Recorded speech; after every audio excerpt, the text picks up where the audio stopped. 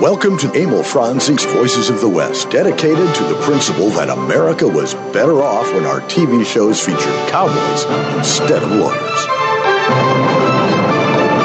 Welcome to another edition of Emil Franzing's Voices of the West and Dry Cleaning Outlet. I'm Harry Alexander, along with Bunker DeFrance and Todd Roberts. Before we went to the live stream, we were talking about dry cleaning, and I imagine you two want to carry it on, do you? I do. I understand what Todd is saying, and these are the guys that just how they want to present themselves. Yeah. But if you come down here to the White Stallion and you look at the folks working here, and they've all got nice, clean Western wear on, and they ain't starched. But it ain't starched. Well, the shirts are ironed, but that's because Mama at home irons them. Nobody wears starched Levi's or Wranglers or whatever jean you happen to prefer out this way that I'm aware of anyway. I know I don't. Yeah. They can stand up by themselves. They don't need any starch. Yeah, that's because it's a real cowboy and it hasn't been washed in 6 months. God. Anywho, hi, Todd. What do you got to say, Todd? Well, all I got to say is that I'm just telling you that there's a lot of guys that do it. I don't. Yeah. Never have, but I know a lot of cowboys that do that, and so I don't like a crease in my Levi's. No. I'm just, it's a personal preference thing, but it is the same way with them. Okay. Yeah. So from there we went to Bob's Big Boy, and it's still there. Wow. You can still go in, and they Friday and Saturday nights at 5:00 they have a car show. Oh. And it's just great. We had the whatever their Big Boy combo is, which is a double burger with a chocolate shake and a root beer float and fries. And Nola kept looking at me going, did one of you have the root beer and the other one the shake, and then you shared? Yes. Yes. You're a good and day. She started to pull out another straw to put it in my root beer float, and I said, I don't know what you're really worried about, because you let me stick my tongue in your mouth all the time. So where is the concern coming from exactly? Hey, are you trying to keep track of how much ice cream's left? What is it? So this is a family show. You don't put your tongue in your mouth. You put it in her ear. Well, because it's a family show. Okay, all right. I do that as well, but it's hard for her to hear the show when I do that. I do miss Bob's Big Boy, man. I remember him fondly in Tucson. Remember Johnny's? And I remember Johnny's, cool. Another place just like that. Hey, let's get on. Well, you come out to L.A., Harry, the next visit, I'm taking you. Excellent. Well, let's get on with today's topic, which is art. Art, and not a guy named Art. Not a guy named Art. Who was it? Art Mix? Art Mix. No, we're talking about W. Herbert Buck Dunton. William Herbert Buck Dunton, artist, born 1878, died in 1936, and he formed the Taos Artist Society. But before we get into that, Bunker has some housekeeping to do there. Well, last week when I was doing the birthday calendar and whatnot, in midstream, Harry gave me the whirling finger, which was to hurry up. So from now on, because I'm still going to do this because I love doing it, but instead of doing the whole week's worth, I'm just going to do the weekend, Friday, Saturday, and Sunday. But I'm going to have all the gravy with it. Of course you are. Okay. Well, we're going to start with the 16th. That's of February, 1945. And this is a piece of history. American paratroops landed on Corregidor Island in the Philippines during World War II. Within 2 weeks, recaptured it from Japan. There you go. Yeah, that's our history, and these kids need to know that. That's right. Okay, the 17th, that's today. Only in 1909, Geronimo died at Fort Sill, Oklahoma, of pneumonia. He's buried in the Beef Creek Cemetery near the fort, unable to return to his beloved homelands in Arizona, even in death. Yeah. And then for Sunday, and this is kind of a good one because I worked with him, so this is out of respect, and also because I just love his bad guy stuff. February 18th, 1919, Jack Palance entered the world. He was nominated for 3 Oscars, all for Best Supporting Oscar. The first one was for Sudden Fear in 1952, didn't win. Second one was for Shane in 1953, didn't win. And then the third was for City Slickers. The sheet is split. Who slit the sheet? Whoever slit the sheet is a good sheet slitter. How come I couldn't say it? Fix your teeth. I know. Eye teeth, and I couldn't see the words. But anyhow, that was 1991. He won the Best Supporting Actor as Curly. And when he came out of his mother's womb, he was doing one-arm push-ups. He did. And when they buried him, he was doing one-arm push-ups. Let's just say this now. Yes, he was nominated for those 3 films, and he was fabulous in Monty Walsh, but I still say that his best performance is in The Big Knife with Rod Steiger. Oh, yeah. He plays a studio actor who is the marquee player of the studio, and Steiger plays the head of the studio, and they're at odds all the time. And it's a tremendous film if you want to understand Hollywood. There you go. And plus I can't recall the name of it, but it's the one that was a TV movie where he played the prize fighter. It was later done as a regular movie, and I don't remember who did it, but they got an Academy Award for performing. His was so much better. All right. Onward to our topic of today, which is art. And we're modern... not modern art, not stick art, just plain art. Herbert Dunton, Buck Dunton, they called him, and I did a little bit of an introduction there. However, my knowledge of art is like... it's all in the beer holder. Yeah, I follow the words of the infamous and famous Kinky Friedman, art is in the eyes of the beer holder. But you looked at some of his stuff. Oh, What did you think? I like what I'm seeing. I don't know all of the art terms and whatnot, so that's why I'm going to have you and Todd talk about this particular guest, because I don't know squat about it, and I'm not going to embarrass myself. Or I probably will. And but you should never squat when you're wearing spurs and I know painting. that. I learned that the hard way. Well, Todd, what did you learn when we told you about Mr. Buck Dunton being our subject? Or what did you already know? Well, he is one of the great American artists. Mm-hmm. He along with Jody Young and Seltzer and all the other greats that started the Taos Art Society, were great painters because they were classically trained, number one, and number two, they spent time in the West, living, hunting, riding. He worked as a cowhand in his life, and he had an influence on many artists. You see it all the time, even to this day. I see a lot of influence in Hagee's work by Dunton. I see a lot of work in Ed Mel's work by Dunton, and I think that you can find his influences everywhere. He also loved to paint African scenes as well.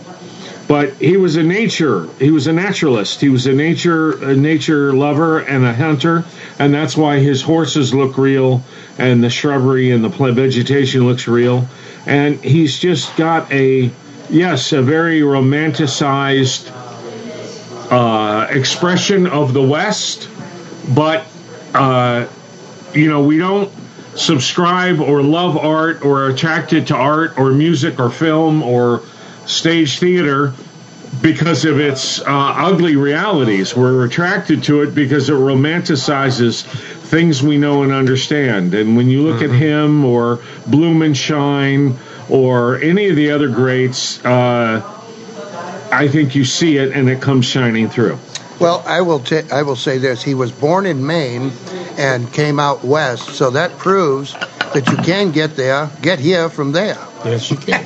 Well, I'm going to go back and forth in the timeline on this because it's just so much stuff. And just to touch on things, but he was born on August 28th in 1878, Augusta, Maine, just outside of Augusta.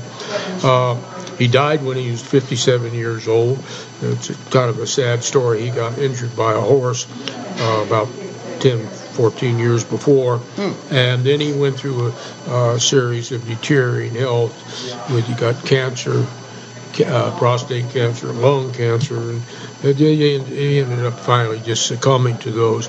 But he was noted for his paintings of cowboys more than anything else. He did animals. He loved bear painting. Like I said, I'm going to jump around.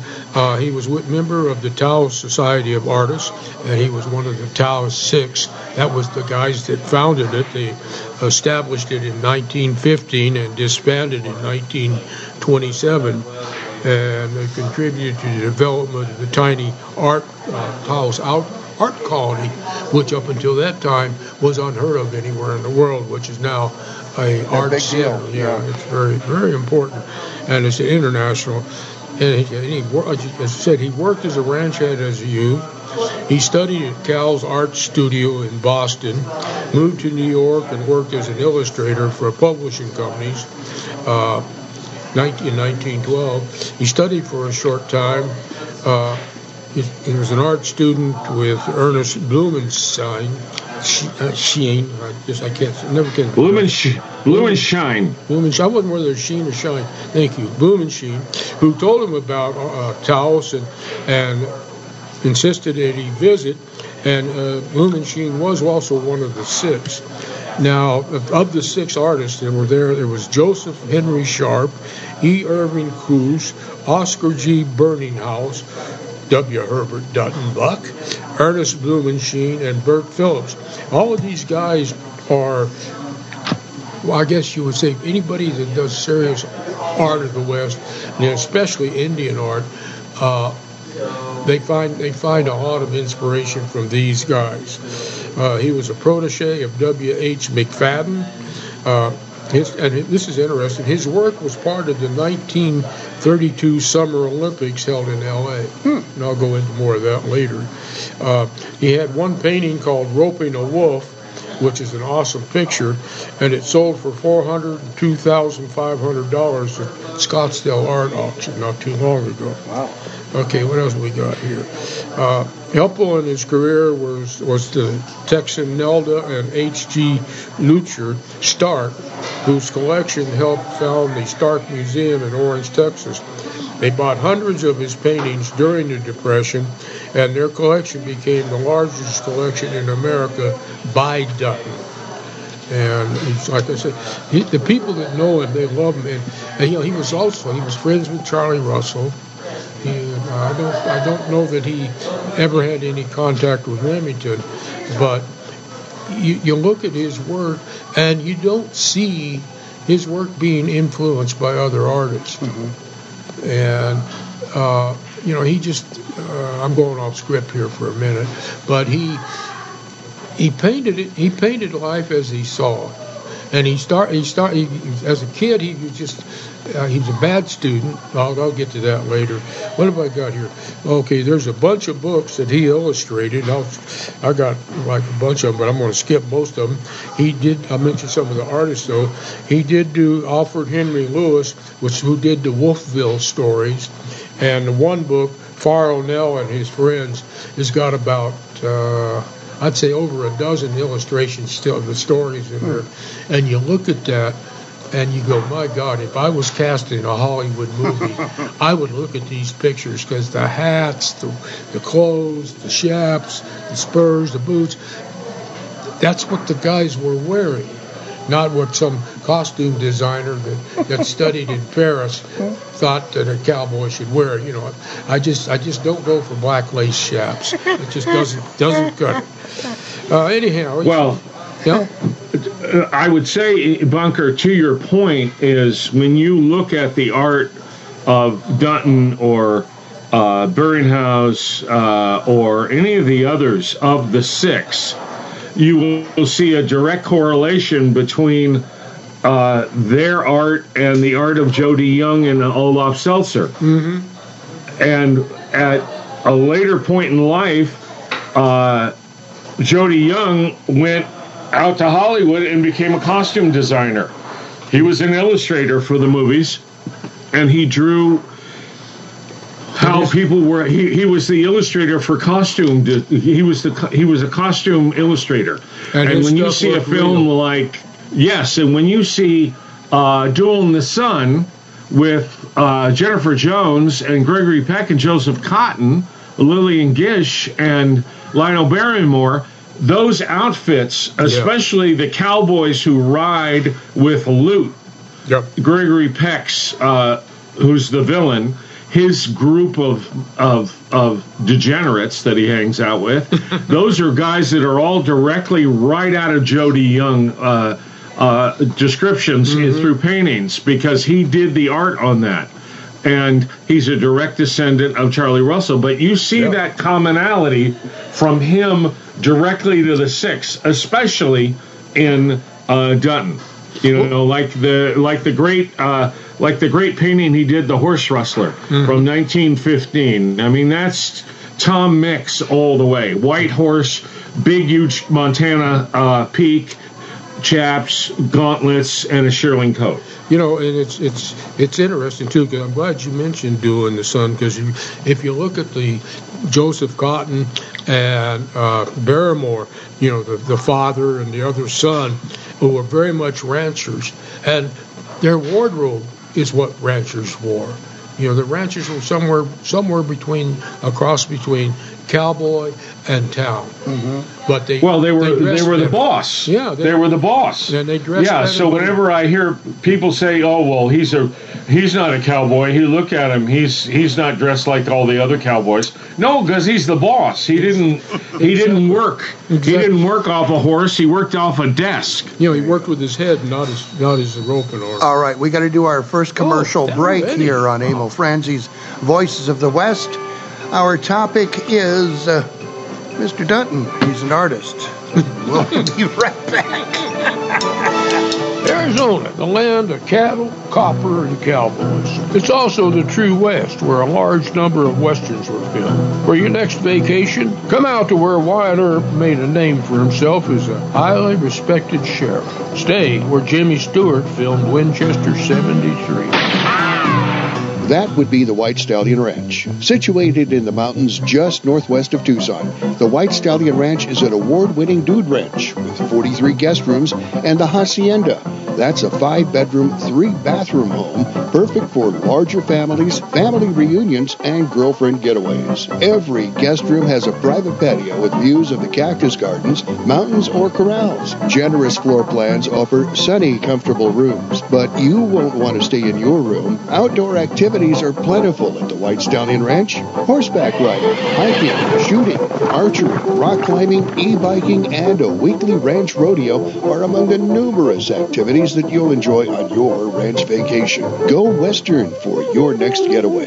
The White Stallion Ranch. Book your vacation now online at whitestallionranch.com or call 520-297-0252.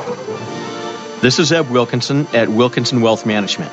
If you're within 10 to 15 years of retirement and you're putting off retirement planning, my advice to you is don't do that. Ignoring your retirement planning won't make it go away, it'll just make it worse. Give me a call and let's work on your plan together so you can retire comfortably and remain comfortably retired. Call me, Eb Wilkinson, at 777-1911. That's 777-1911.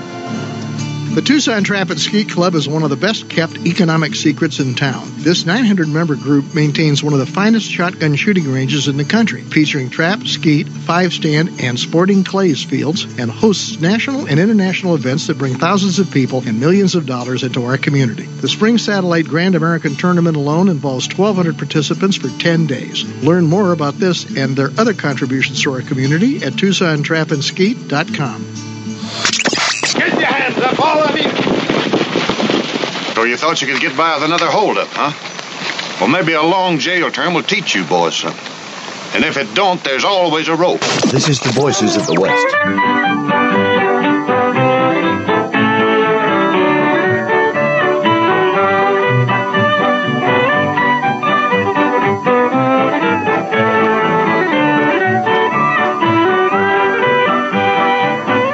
We are back on Abel Francie's Voices of the West. Harry Alexander Bunker DeFrance, Todd Roberts with you. But you didn't know there was a Red River Rag, did you? I knew it was real toe tapping fiddling. That's what I know. Bill Boyd and his Cowboy Ramblers there. Oh, boy. Yeah, that was good stuff there. All right. Well, our topic for today what is our topic? is art, and it is about W. Herbert Dunton. Buck Dunton, they called him. And Todd and Bunker are we're doing their best we're just standing in tall paintbrushes. Yeah, that's I'm just going to just a couple of little more things about the books. He illustrated some of the Zane Grey books. Okay. Which that tells you something. I mean, he illustrated. I want to digress for a minute and name a whole handful of the books that he illustrated, not because it's going to teach you anything, other than these are books that, if I could find them, I would read them today. And they're just great titles. Wonder of the Wasteland by Gray, but Heart of the Desert, Strength of the Pines, The Raid of Gorilla, and that's not the monkey gorilla, that's the gorilla like bad guy gorilla. Oh, I thought it was Ray Corrigan there for a moment. Prescott of the Saskatchewan, Judith of Blue Lake Ranch, because a lot of these stuff were all romance westerns, which someday we need to do a show on those. But and then I'll just skip. So talk about this particular painting he did. It was commissioned by W.H. McFadden, the big game hunter Ben Lilly. Oh, yes. That apparently, I'm sorry, I just don't have a whole lot of information on this sort of thing, but that... I just happen to have a note here. I'll bet you do. Yeah. You look at the painting, and it's a pretty cool painting, and it's what Todd was talking about with the African pictures or paintings, and he did the image of Benjamin Vernon Lilly, American big game hunter. Good thing. The thing is too that painting was a study sketch. It wasn't a finished painting. Okay. But that's a lot of. You look at a lot of his work and you see it and you go, gee, it's kind of abstract-ish. Well, most of that stuff was studies or sketches for another painting. But any artist that becomes famous, it's like Picasso. If he blew his nose on a napkin and signed it, it'd be auctioned at Sotheby's. But anyhow, like I said, it was a portrait sketch of Ben Lilly, and they had it on Antiques Roadshow. It was done around 1925, and if you're interested in the Antiques Roadshow, it was season 25, episode 3, and that was in January the 22nd of this year, so it's just very recently. Anyhow, Lilly was a mix of John Muir and Rambo. That'll give you a good idea of what this guy was like. He guided TR. He killed bears and cougars with his Bowie knife, and he didn't smoke or drink. The value of the Ben Lilly painting is between $12,000 and $18,000. Wow. And again, that's just a sketch. Wow. Yeah. Now, where was it? Oh, he made his first trip west when he was 18 years old. When he married, and this is cool, when he married his bride, she found her honeymoon suite was in a Montana bunkhouse. Okay. He didn't want her to be lonely. There you go. No, that's you can't be more romantic than that. I figure that's what you and Nola would do when you hitch. You'll find a bunkhouse somewhere full of cowboys.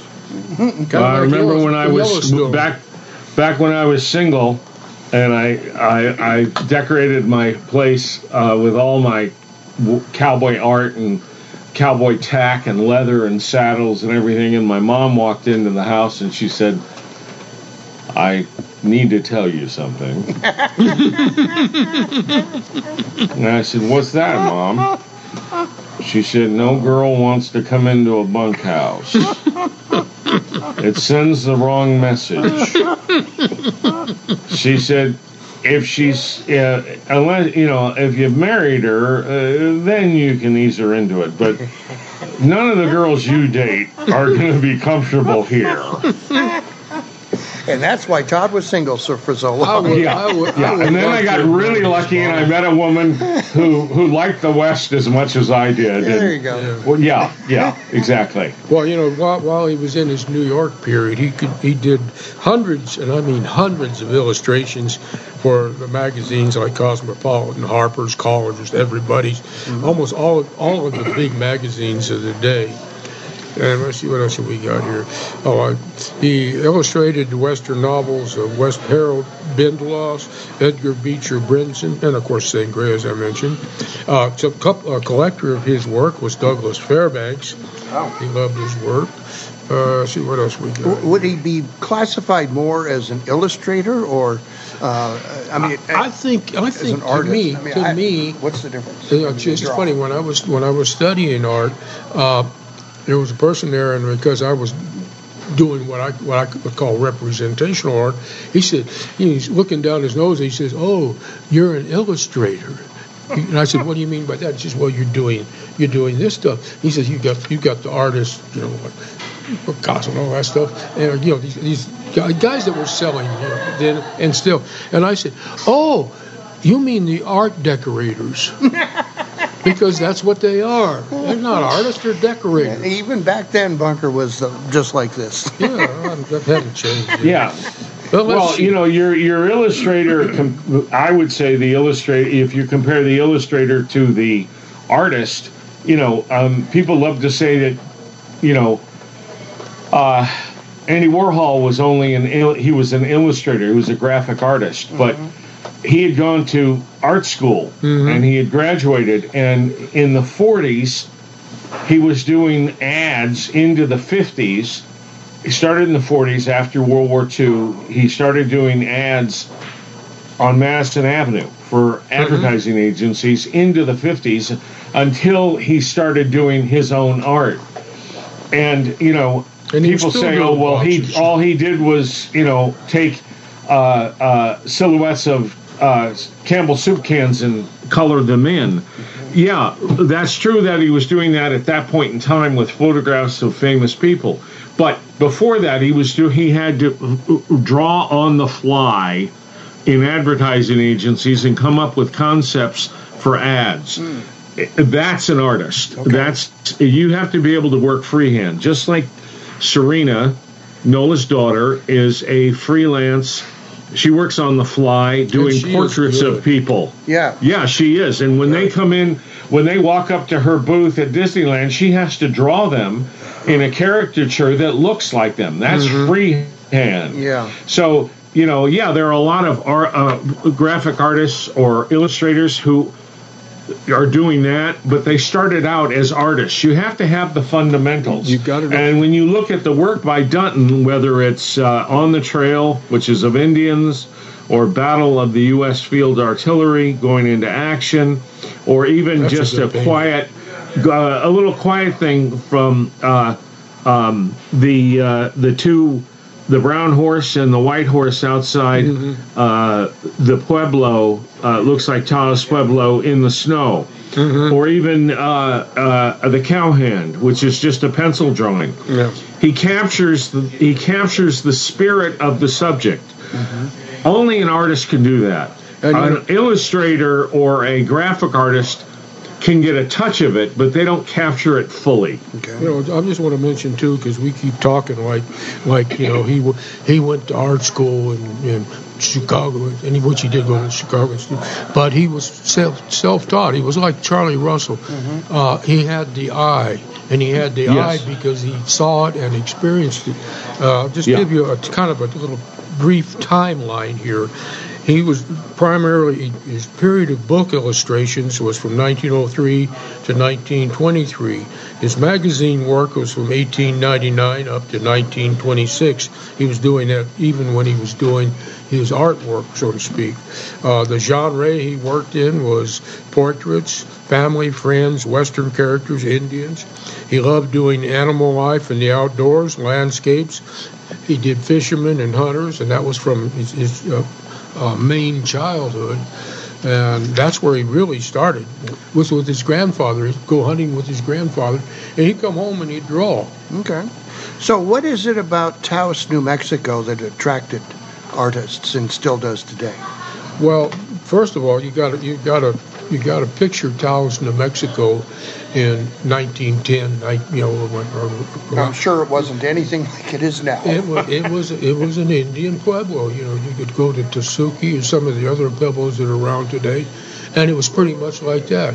It was magnificent architecture, and the weather was fine. You had New Mexico's fabulous skies. The clouds in northern New Mexico are not like clouds in Arizona. They get the big storm clouds, but they also get those cotton ball clouds. Mm-hmm. You go to Santa Fe this time of year through March, that's what's in the sky, cotton ball clouds, and you see it in some of the artists' paintings.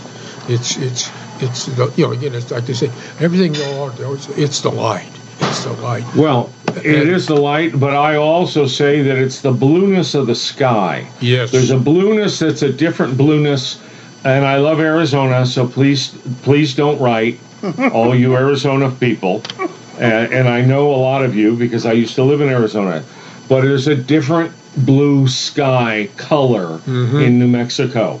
And please don't be offended, all you people in Montana, the great blue big sky country. It's not the same. It's not the same. Yeah. There's a different blue there. Just like there's a different. The food is different in New Mexico. Yeah. Mm-hmm. I love the food in Arizona, but it's different. And I'm not saying it's better. It's just different. Okay. But everything about New Mexico is different. Okay, Bunker, you get to say that. I know too many people in Arizona who are going to start writing. That's where I'm living now. I understand. Yeah, but it's just different. And everything about New Mexico is different. It is. I remember back years and years ago, this is 30 years ago, I used to go down to a little bead shop down on Main Street in Venice, which is kind of a funky, artsy area, lots of shops, lots of bars, lots of restaurants, and a very eclectic beach vibe of people. So you got your hippies and every other amalgamation that you could ever imagine. And there was this young couple. They had a little bead store there on Main in Venice, and they were both sweet people, but they didn't bathe much. They were nice, though. I liked them a lot. And they definitely smoked a lot of marijuana.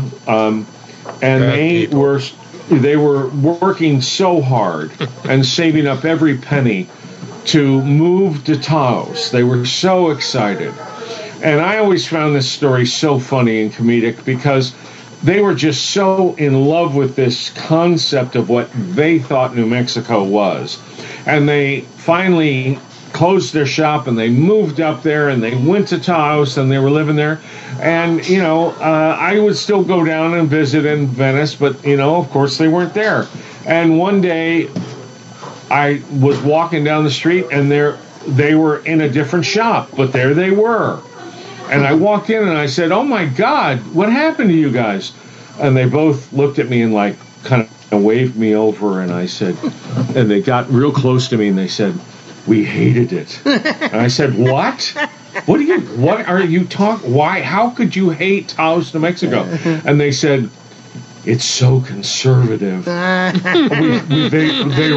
They practically ran us out of the town." And I was like, "What? Good. How could New Mexico is known to be the antithesis of conservative Arizona or Texas. It's in the middle." No, it's all a lie. It's all a lie. They own a lot of guns there. There's a lot of guns. That's why there's nobody lives there but New Mexicans. Yeah, that's right. That's right. And it always let me know how different New Mexico is from every other part of the West. But every part of the West is different from every other part of the West. And so are Texas is different. Arizona's different. And this part of the state is going on a break. Well, yeah, we have to do our next commercial break, by golly. Yeah. Right here on Emil Franzi's Voices of the West. Herbert Dunton is our topic for today. and we'll be right back after these messages. Can you even imagine switching back to pen and paper to run your business? Every year we become more and more dependent upon our technology. If your network is not set up properly, you're just one click or one email away from losing data critical to your operation. Arizona Computer Guru offers a host of services to prevent and protect you from disaster. From online backup services to email filtering to fully managed network services, Arizona Computer Guru is here to keep your network secure, your data safe, and your budget in the black. To schedule your free consultation, call 304-8300. The Tucson Trap and Skeet Club is one of the best-kept economic secrets in town. This 900-member group maintains one of the finest shotgun shooting ranges in the country, featuring trap, skeet, five-stand, and sporting clays fields, and hosts national and international events that bring thousands of people and millions of dollars into our community. The Spring Satellite Grand American Tournament alone involves 1,200 participants for 10 days. Learn more about this and their other contributions to our community at TucsonTrapandSkeet.com. This is Eb Wilkinson at Wilkinson Wealth Management. If you're within 10 to 15 years of retirement and you're putting off retirement planning, my advice to you is don't do that. Ignoring your retirement planning won't make it go away. It'll just make it worse. Give me a call and let's work on your plan together so you can retire comfortably and remain comfortably retired. Call me, Eb Wilkinson, at 777-1911. That's 777-1911. Why? Those old enemy, Prickly Jack, come to nerve us, Elk. It's Cactus Jack. Cactus Jack Slade. This is the Voices of the West.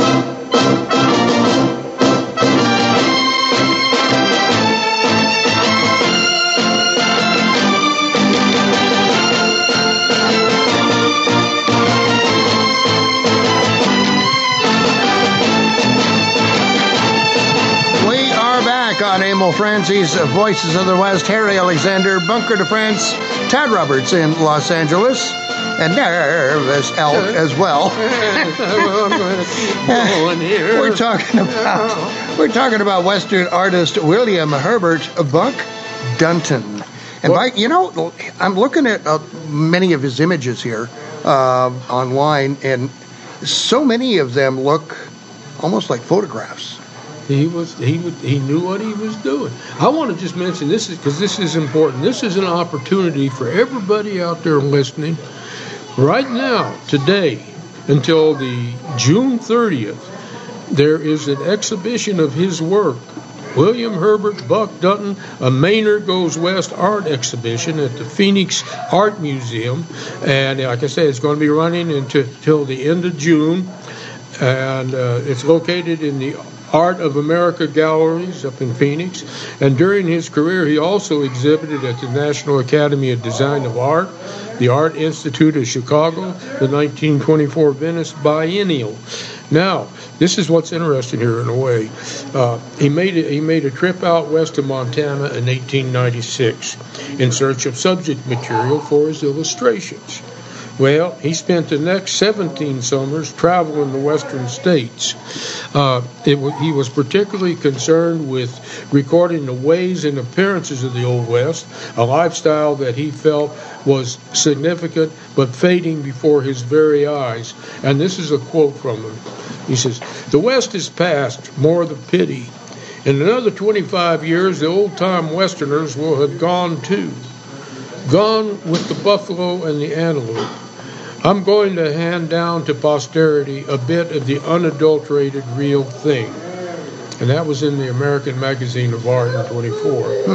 Now, he exercised the skill for rendering detail we were talking about to achieve authenticity in clothing, equipment, the powerful muscles of the horse, the precisions of his painting, along with the hint of drama, were the hallmarks of his work. And that's one of the things that I was really impressed. I looked at hundreds of his paintings. I mean, I'd start studying something and then sucked into a painting. And a lot of his paintings, they're stories in themselves, especially the illustrations.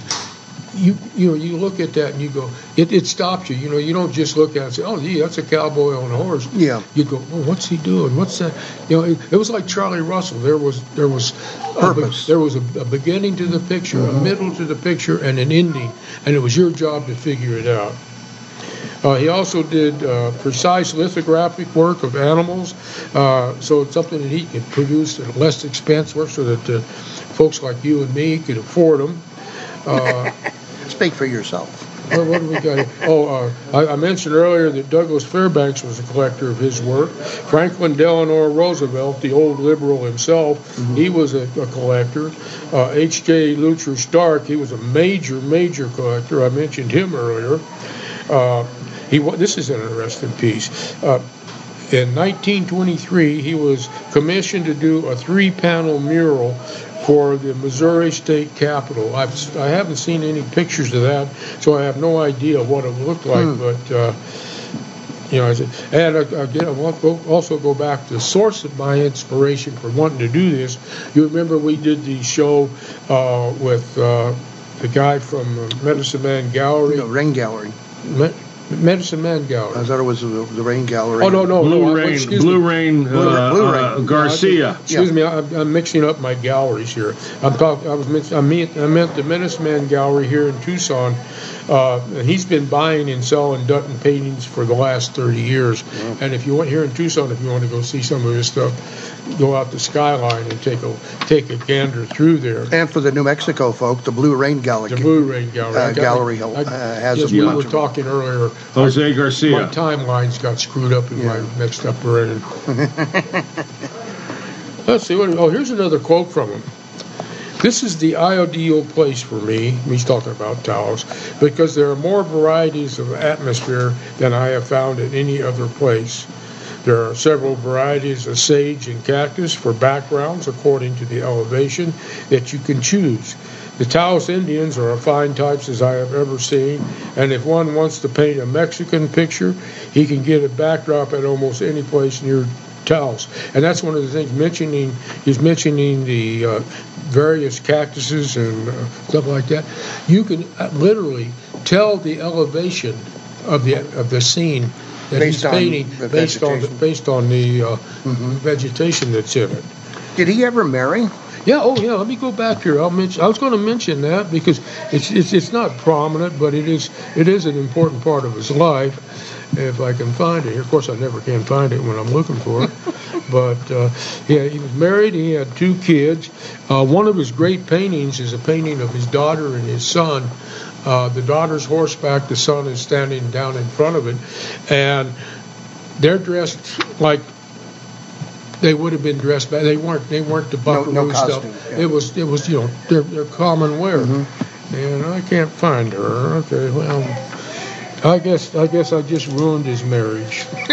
I'm sorry, Buck. It'd be like Todd ignoring Noah. She would never let him hear the end. Oh, heavens no. Okay, here we go.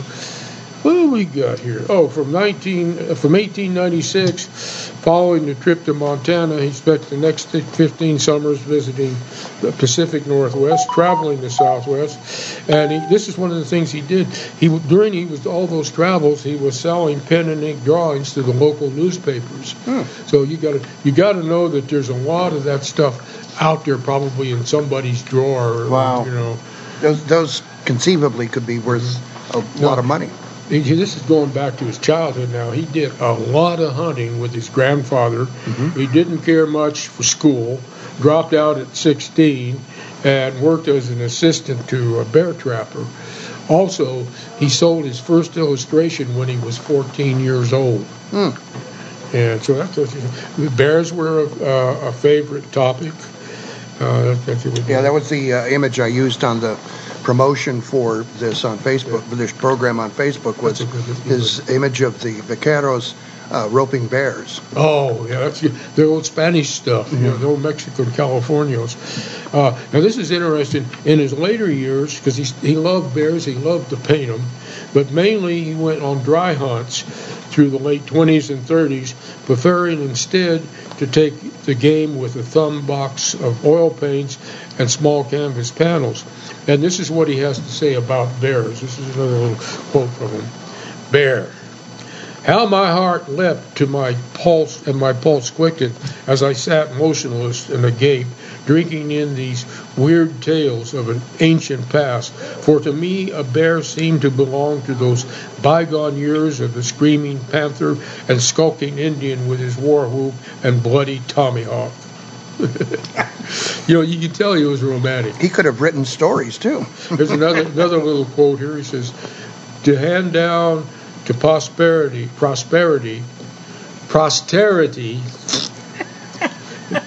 Print is getting awfully close to the paper now. Yes.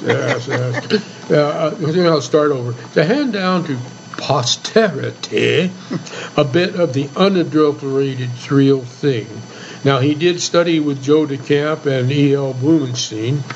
And what else have we got here? Yeah. Oh, there's a couple of books I want to recommend on him. One is The Art and Life of W. Herbert Dunton, 1878 to 1936 by Julie Schimmel, and W. Herbert Button. Get it out, Bunker. Oh, my gosh. Herbert W. Dunton. God, I've almost written that name a million times and said it that way. A retrospective by Michael Grauer. This was published in 91. Another quote. I love this quote. This is talking about his early days when he was cowboying. He says, he said he thought he wanted to be a cowboy, but long hours, hard work, and sorry grub, and sorry pay, and no future. He also said he made a very sorry puncher as he couldn't rope a stick chicken with its legs hobbled. That's like me. Yeah. No, this is a description of one of his paintings that I really like, and this is the O-Bar-D outfit. The cowboy rests on what could be a Visalia, California slick fork saddle with square skirts, normally favored by Texans. A quirt dangles from his right wrist while he wears Montana peak hat, leather wrist cuffs, and woolly chaps, all typical of a Northern Plains cowboy, often seen in the paintings of his friend Charlie Russell. His 3-button wool shirt and red wild rag are also typical of the cow country period depicted. And that's an interesting thing. He mentions the 3-button shirt. And, we watch the Westerns now, and the guys, the shirt buttons all the way down. Yeah. And most of them were pullovers. Yeah, most of them were pullovers. And same with in the Civil War period. Well, all the way up until they started doing buttons all the way down. But even into the early 1900s, there were still pullover shirts. If you go the back, Victorian style. If you go back and look at the George O'Brien Westerns, he almost always wore the 3-button or a lace-up. But it was always the pullovers. Yep. Well, what else have we got here? Well, while you think about that, we'll take our final commercial break. Okay, well, I'll look for his wife and kids. They may be in the bushes around here somewhere. Abel Franzi's Voices of the West is what you're listening to with Harry Alexander Bunker DeFrance and Todd Roberts.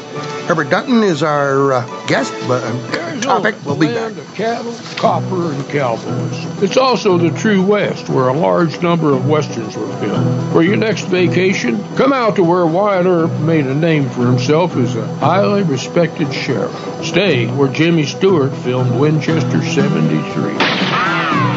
That would be the White Stallion Ranch. Situated in the mountains just northwest of Tucson, the White Stallion Ranch is an award-winning dude ranch with 43 guest rooms and a hacienda. That's a 5-bedroom, 3-bathroom home, perfect for larger families, family reunions, and girlfriend getaways. Every guest room has a private patio with views of the cactus gardens, mountains, or corrals. Generous floor plans offer sunny, comfortable rooms, but you won't want to stay in your room. Outdoor activities are plentiful at the White Stallion Ranch. Horseback riding, hiking, shooting, archery, rock climbing, e-biking, and a weekly ranch rodeo are among the numerous activities that you'll enjoy on your ranch vacation. Go Western for your next getaway. The White Stallion Ranch. Book your vacation now online at whitestallionranch.com or call 520-297-0252. This is Ed Wilkinson of Wilkinson Wealth Management, where we manage money for gun owners. When people turn 50, something miraculous happens. They start to get serious about retirement planning. They've done very well so far and want to be certain they power into the retirement they've earned. Let me guide you to retire comfortably and remain comfortably retired. Call me, Ed Wilkinson, at 777-1911. That's 777-1911. Besides bringing millions a year into this community with national and international events, the Tucson Trap and Skeet Club at 7800 West Old Ajo Highway services the local shooting sports community with a 380-acre site featuring trap, skeet, 5-stand, and 2 sporting clays fields, as well as a 9,000-square-foot clubhouse, which all is available to local shooters, and soon an archery range. Check it out at TucsonTrapandSkeet.com or take a drive out west of town and see it for yourself. New members or single-day use welcome. Hello, I'm Mr. Red. No doubt you've heard about rescue groups for dogs and cats. But did you know there's a rescue group for horses? That's right, it's called Horse It Around Rescue. Founders Steve Boyce and Teresa Worrell are helping out all those equine victims of neglect and cruelty by giving them a place to restore their health and wellness. And Horse It Around provides a nurturing and natural environment where horses can be horses, so they can be adopted out into forever homes. More than 120 horses, mules, and donkeys have been adopted out, but like everything else, it costs money to run the project. Horse It Around is a 501c3 nonprofit located in southeast Arizona. Your tax-deductible donations to Horse It Around will go a long way so those horses can be horses. Check out the website, horseitaroundrescue.org. Make a difference in a horse's life. That's horseitaroundrescue.org. You looking for trouble, Donovan? You aim to help me find some? This is the Voices of the West. A chicken farmer took a walk out on his farm one day. He paused by the coop as he went along his way. When all at once a rotten egg hit him in the eye. It was a sight he dreaded. Ghost chickens in the sky.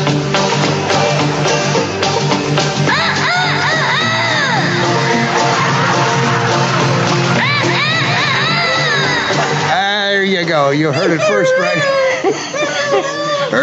right here on Abel Francie's Voices of the West. Welcome back here, Alexander Bunker France and Todd Roberts. You've seen Leroy Troy? No, I've seen ghost chickens in the sky. Oh, you've seen ghost chickens in the sky.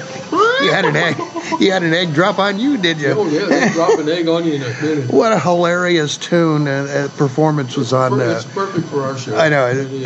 Performance was on a show of Marty Stewart. Yeah. And who is still around, by the way. Yeah. And I understand we're in talks to try and get him on the show. Oh, that would be cool. It would. I think I met him once. Did you? Because there was another Stewart, who was a stunt man, and he was doing Legend, and his brother was on there, and the brother's a guitar player and all that, and I didn't associate it at that time, but he looked an awful lot like the Marty Stewart that we see there, and I'm always going, I wonder if that was him. You know, I don't know that it was or wasn't, but you know what's interesting?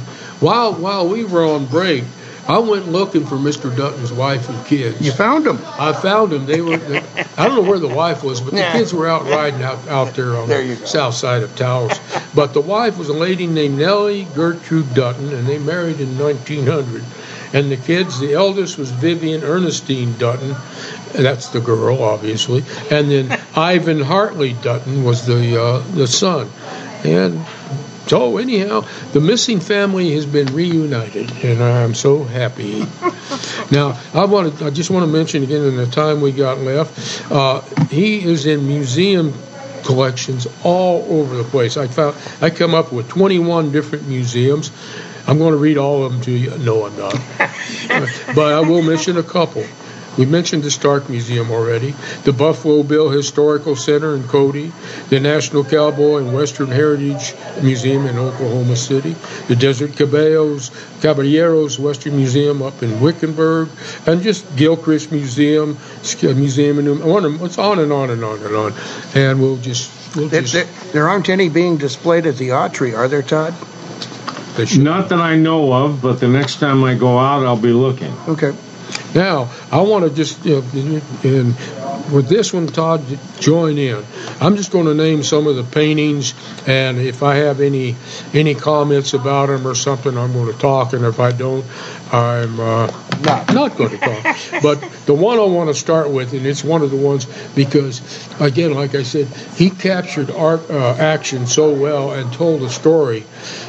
He did a picture called The Badger Hole or The Spill, and my comment was "Wow" with an exclamation mark.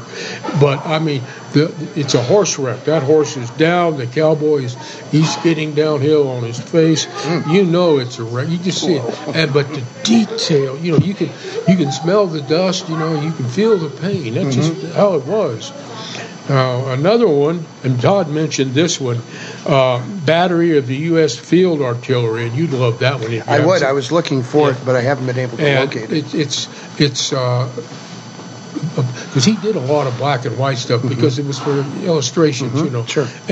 But the detail in that, it's got the caisson being pulled by a 6-up. You got the left lead horse rider on it, which is the way that they had it, and the guy back on the caisson, and again you feel the dust up your nose. It's like a close up in a John Ford movie almost of the wagon going by. What else have we got here? I don't want to mention that one. The Wanderer of the Wasteland. That's a really nice. That's a colored illustration, I think. And Harry just gave me 3 fingers. You can call me Ray. He just gave me 3 fingers. You can call me Jay. With one in the middle. So you can call me RJ. So with the remaining time, Todd, you got anything to wrap it up from your end? Well, he just had this. You might call it his hand, and the way he was able to illustrate things to give a sense of realism, but at the same time something to aspire to. It always reminds me of the Cecil B. DeMille saying that pictures need to be bigger than life. In films, they need to be bigger than life. They need to inspire. If it's not going to be that, let's put it on TV. And I think that applies here. Reruns of Hotel de Paris. Yeah, when people say, well, everybody's so good looking and everybody has such serious eyes, and look at the horses, they're so beautiful and so on. And you know what? Do I want to see some guy who or anyone who's unattractive or has a scowl on their face or is overly too real? No, I don't. I want to aspire to something. I want to be better than I am.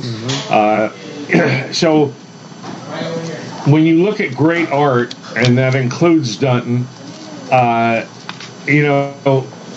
it can inspire you to philosophize. And that's what separates us from the rest of the beasts on this planet, is that we can philosophize. Because we can look at art and interpret it and experience it in a way that's much greater than the reality of the world we live in. I'm looking at this picture that he did, a painting that he did, and Todd, you talked about it, the horse wrestler from 1915, and it's an incredible image.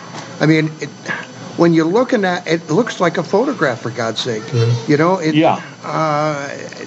Just the detail of the cowboy on the horse there, and the detail on the horse is like, holy mackerel. Yeah, I want to kind of close this out with a description of one of the paintings called The Glance, and it's not an action painting. It's a cowboy in a general store. His buddy's standing there behind him. The little not schoolmarm, but the little girl clerk is standing there, and here's this big handsome cowboy, and she's got that look in her eye.